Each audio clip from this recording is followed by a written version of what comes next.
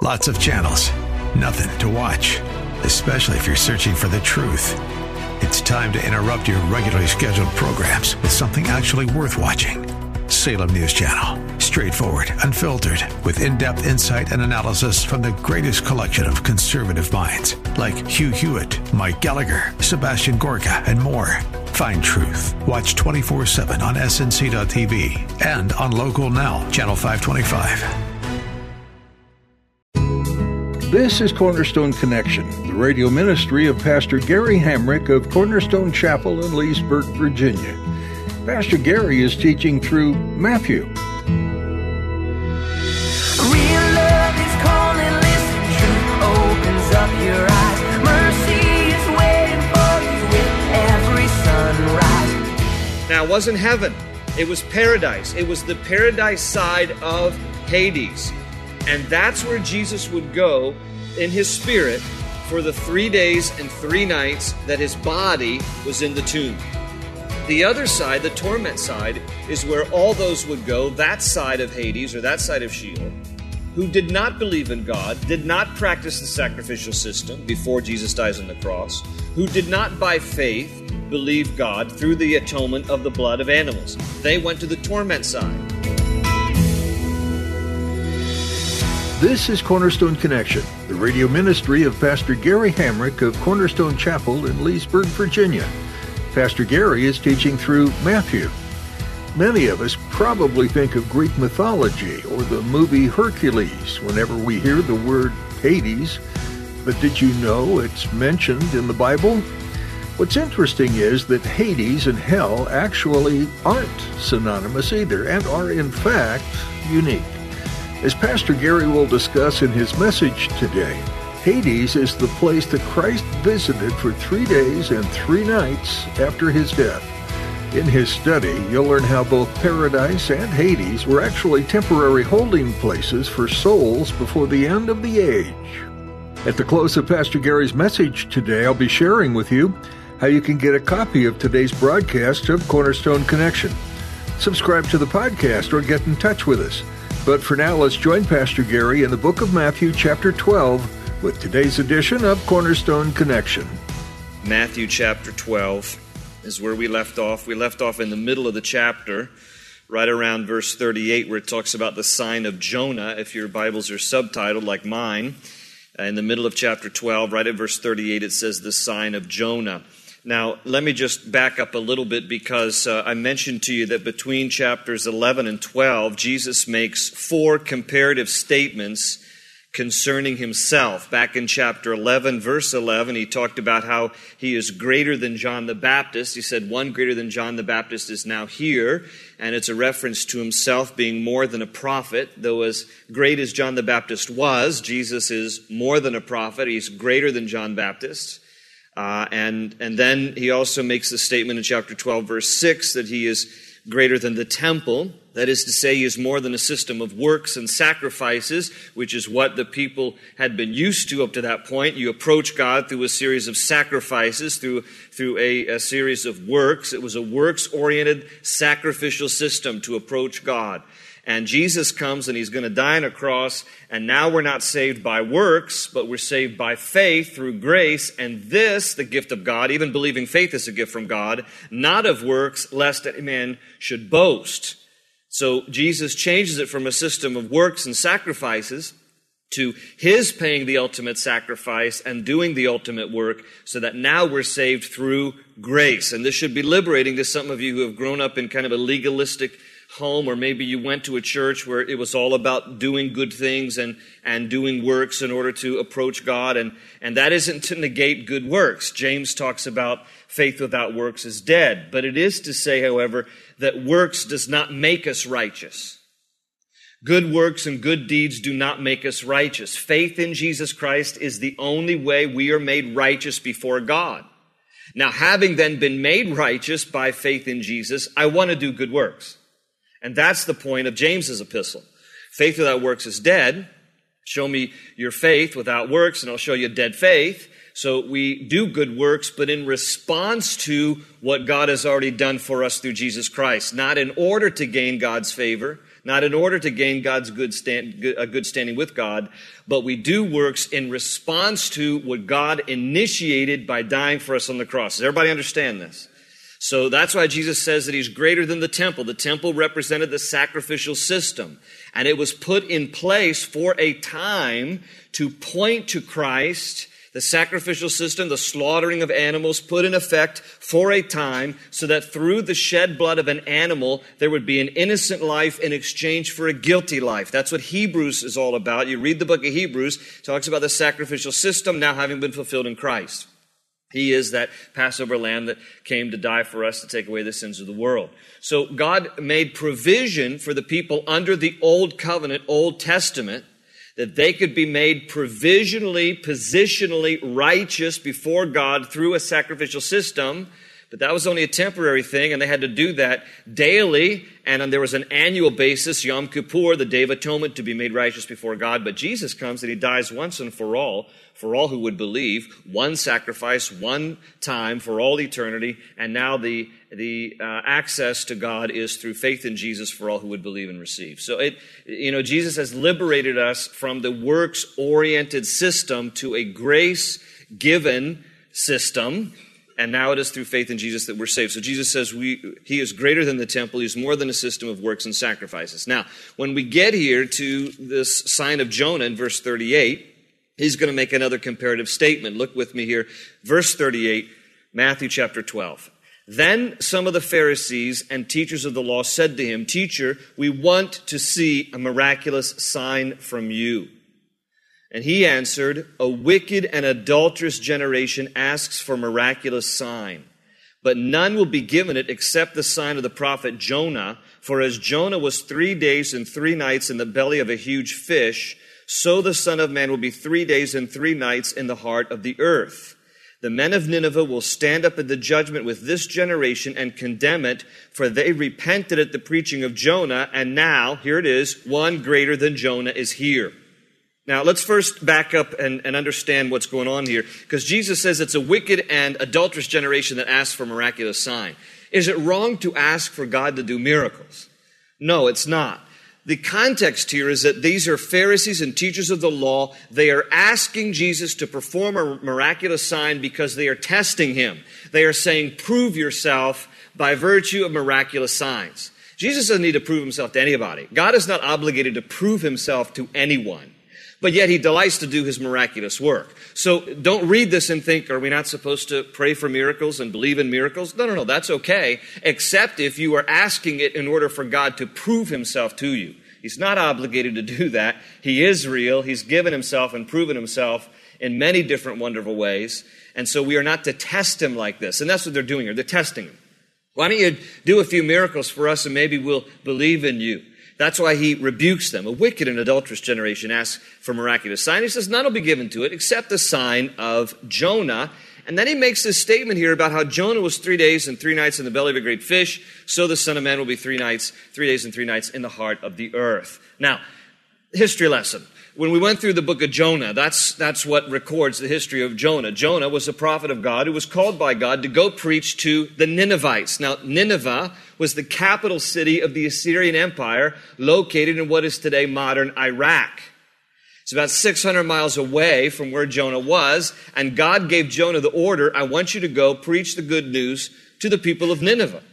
And the people of Nineveh were wicked, ruthless.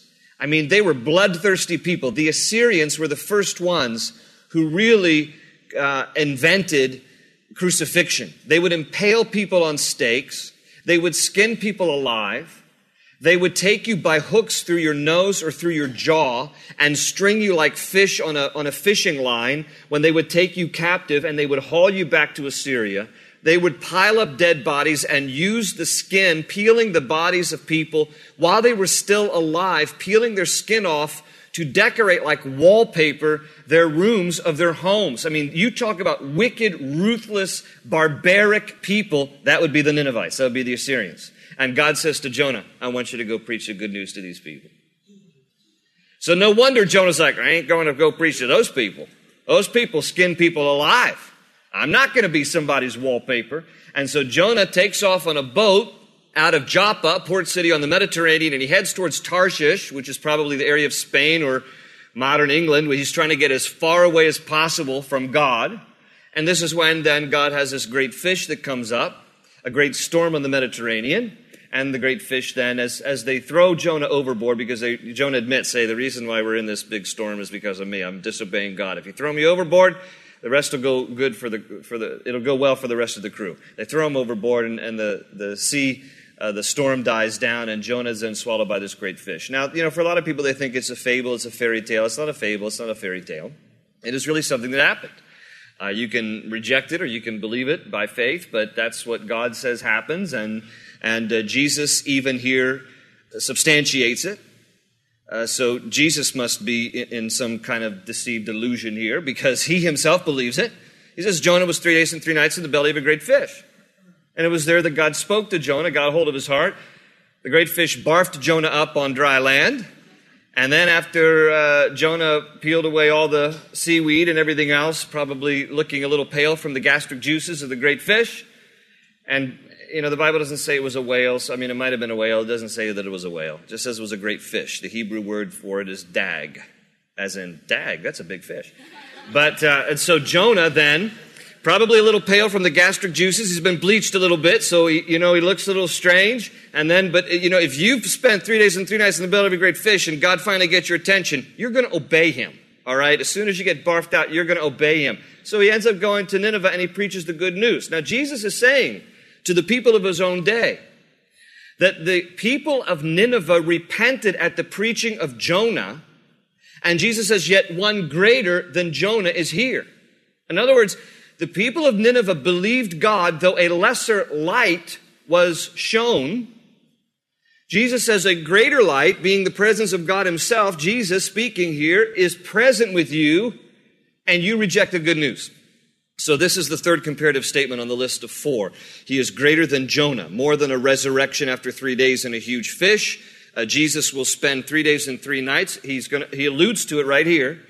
It hasn't happened yet, but he speaks about when he dies, when he is crucified. Jesus says here, the Son of Man will be 3 days and 3 nights in the heart of the earth. Now just tuck that away. I'm going to come back. We're going to spend some time on this tonight to discuss this. This is one of the biggest questions I always get. Where did Jesus go 3 days, 3 nights that he was in the tomb, when his body was in the tomb? Where did he go before he rose again from the dead? So we're going to talk about this a little bit here. But again, verse 41, Jesus then condemns this generation because he is greater than Jonah. Jesus is the greater light. He is presenting a greater truth. And yet the people of his day rejected Jesus, by and large. So Jesus says the people of Nineveh will rise up and they will condemn this generation because they believed at the preaching of Jonah, and Jonah was an inferior message and messenger than is Jesus. So that's the condemnation that he speaks to this generation. And then verse 42, he's going to make another comparative statement. He says, the queen of the south will rise in the judgment with this generation and condemn it, for she came from the ends of the earth to listen to Solomon's wisdom, and now one greater than Solomon is here. That's the fourth comparative statement that he makes. One greater than Solomon is here. He's more than the wisest king. Now, in the margin of your Bible, you can just write down 1 Kings 10, 1 through 9. 1 Kings 10, 1 through 9. I'm just going to read a portion of it. You don't need to turn unless you want to. But this records the visit of the queen of the south to Solomon. Now, when Solomon was king of Israel, he was the third king of Israel, King Saul, King David, and then David's son Solomon. Solomon was the wisest man who reigned, although he was one of the most complex men too. He was disobedient to God. He was a man with a mixed heart. That's for another Bible study. But Solomon, in his heyday, had expanded the kingdom to its greatest boundaries. The kingdom of Israel was the wealthiest it had ever been, was the most fortified it had ever been. And so the queen of the south, particularly called the Queen of Sheba, comes to visit King Solomon. It's recorded in 1 Kings chapter 10. Sheba is a modern term for Saudi Arabia. So she comes from the southern part of Saudi Arabia. So Jesus calls her the Queen of the South. 1 Kings chapter 10 calls her the Queen of Sheba. And here she comes, and I'll just read a couple of verses. 1 Kings 10, 6 through 9. It says that she said to the king, "The report I heard in my own country about your achievements and your wisdom is true. But I did not believe these things until I came and saw with my own eyes. Indeed, not even half was told me. In wisdom and wealth you have far exceeded the report I heard. How happy your men must be. How happy your officials who continually stand before you and hear your wisdom." And then she says this, "Praise be to the Lord your God, who has delighted in you and placed you on the throne of Israel. Because of the Lord's eternal love for Israel, he has made you king to maintain justice and righteousness." And it is believed that the Queen of Sheba becomes a believer, and she even ascribes praise to the Lord right here in what I just read you, because she is amazed at the evidence of God's mighty hand of blessing upon Solomon and the kingdom of Israel. So Jesus back here in Matthew 12 says, the Queen of the South, the Queen of Sheba, she's going to rise in judgment. Because she even believed God, though the evidence was less than what the evidence is in this generation, Jesus says. Because Jesus says, he himself, Jesus speaking, is greater than Solomon. He says, you have something even greater than Solomon. Queen of Sheba believed God, because she saw the evidence through the life of Solomon. You reject God, though you see the greater evidence through me, in effect, is what Jesus is saying here. And so they are condemned as well. Now, let's back up a little bit here and talk about this statement about the Son of Man being 3 days and 3 nights in the heart of the earth. This is an important statement that Jesus makes to give us a little insight into what happened to him during the 3 days and 3 nights that his body was in the tomb, after he was crucified, body in the tomb, 3 days and 3 nights before he rises from the dead. Now, some of you have been around long enough through the teachings of the Gospels or will be familiar with a story that Jesus shares in Luke chapter 16, and I'll not read it, but I will summarize it. And Jesus tells this story. It is not a parable. Because there's no indication, he doesn't talk about it as a parable, he talks about it as a real story. And in the story of Luke chapter 16, verses 19 through 31, there is a story about 2 men who die. One is just simply called a rich man, and another guy is called Lazarus, who is a beggar. So Jesus tells his story about 2 men who die. And he says that the beggar, Lazarus, goes to the side called Abraham's side. And the rich man, who obviously did not have a relationship with God, it was not an indictment on the fact that he was just rich, but he didn't know God, he goes to the torment side. Now, here's what everybody needs to understand.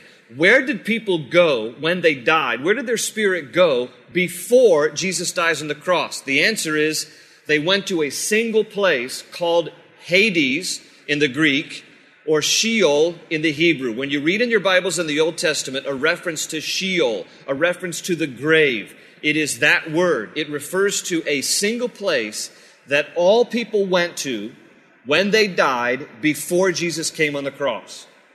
There were 2 sections to Hades, 2 sections to Sheol. One side was called Abraham's side, that was called also paradise. And the other side was called the place of torment. There was a great chasm that separated both sections of Hades. So it is fair to say, but you have to define it, it is fair to say that everybody who died before Jesus came on the cross went to hell. That is a fair statement to say, because literally Hades or Sheol can be translated hell or the grave.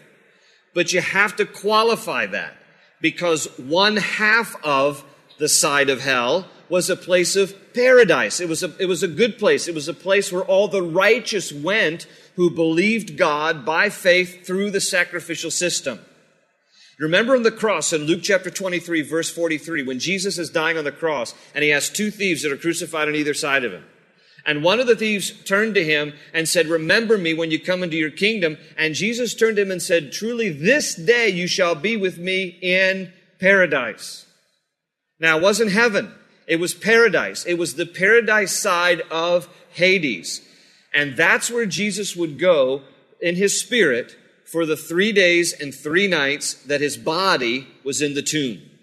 The other side, the torment side, is where all those would go, that side of Hades or that side of Sheol, who did not believe in God, did not practice the sacrificial system before Jesus dies on the cross, who did not by faith believe God through the atonement of the blood of animals. They went to the torment side. Now in Luke 16 in the story, the guy who is the rich man who doesn't believe in God, he cries out on the other side because you were able to speak through and over the chasm, but you couldn't go back and forth between the two halves. The guy who was the rich guy in torment cries out to Abraham, and he says, Abraham, can you just dip your finger in some water and come over here and quench me because I'm in agony in this fire? And Abraham says, no.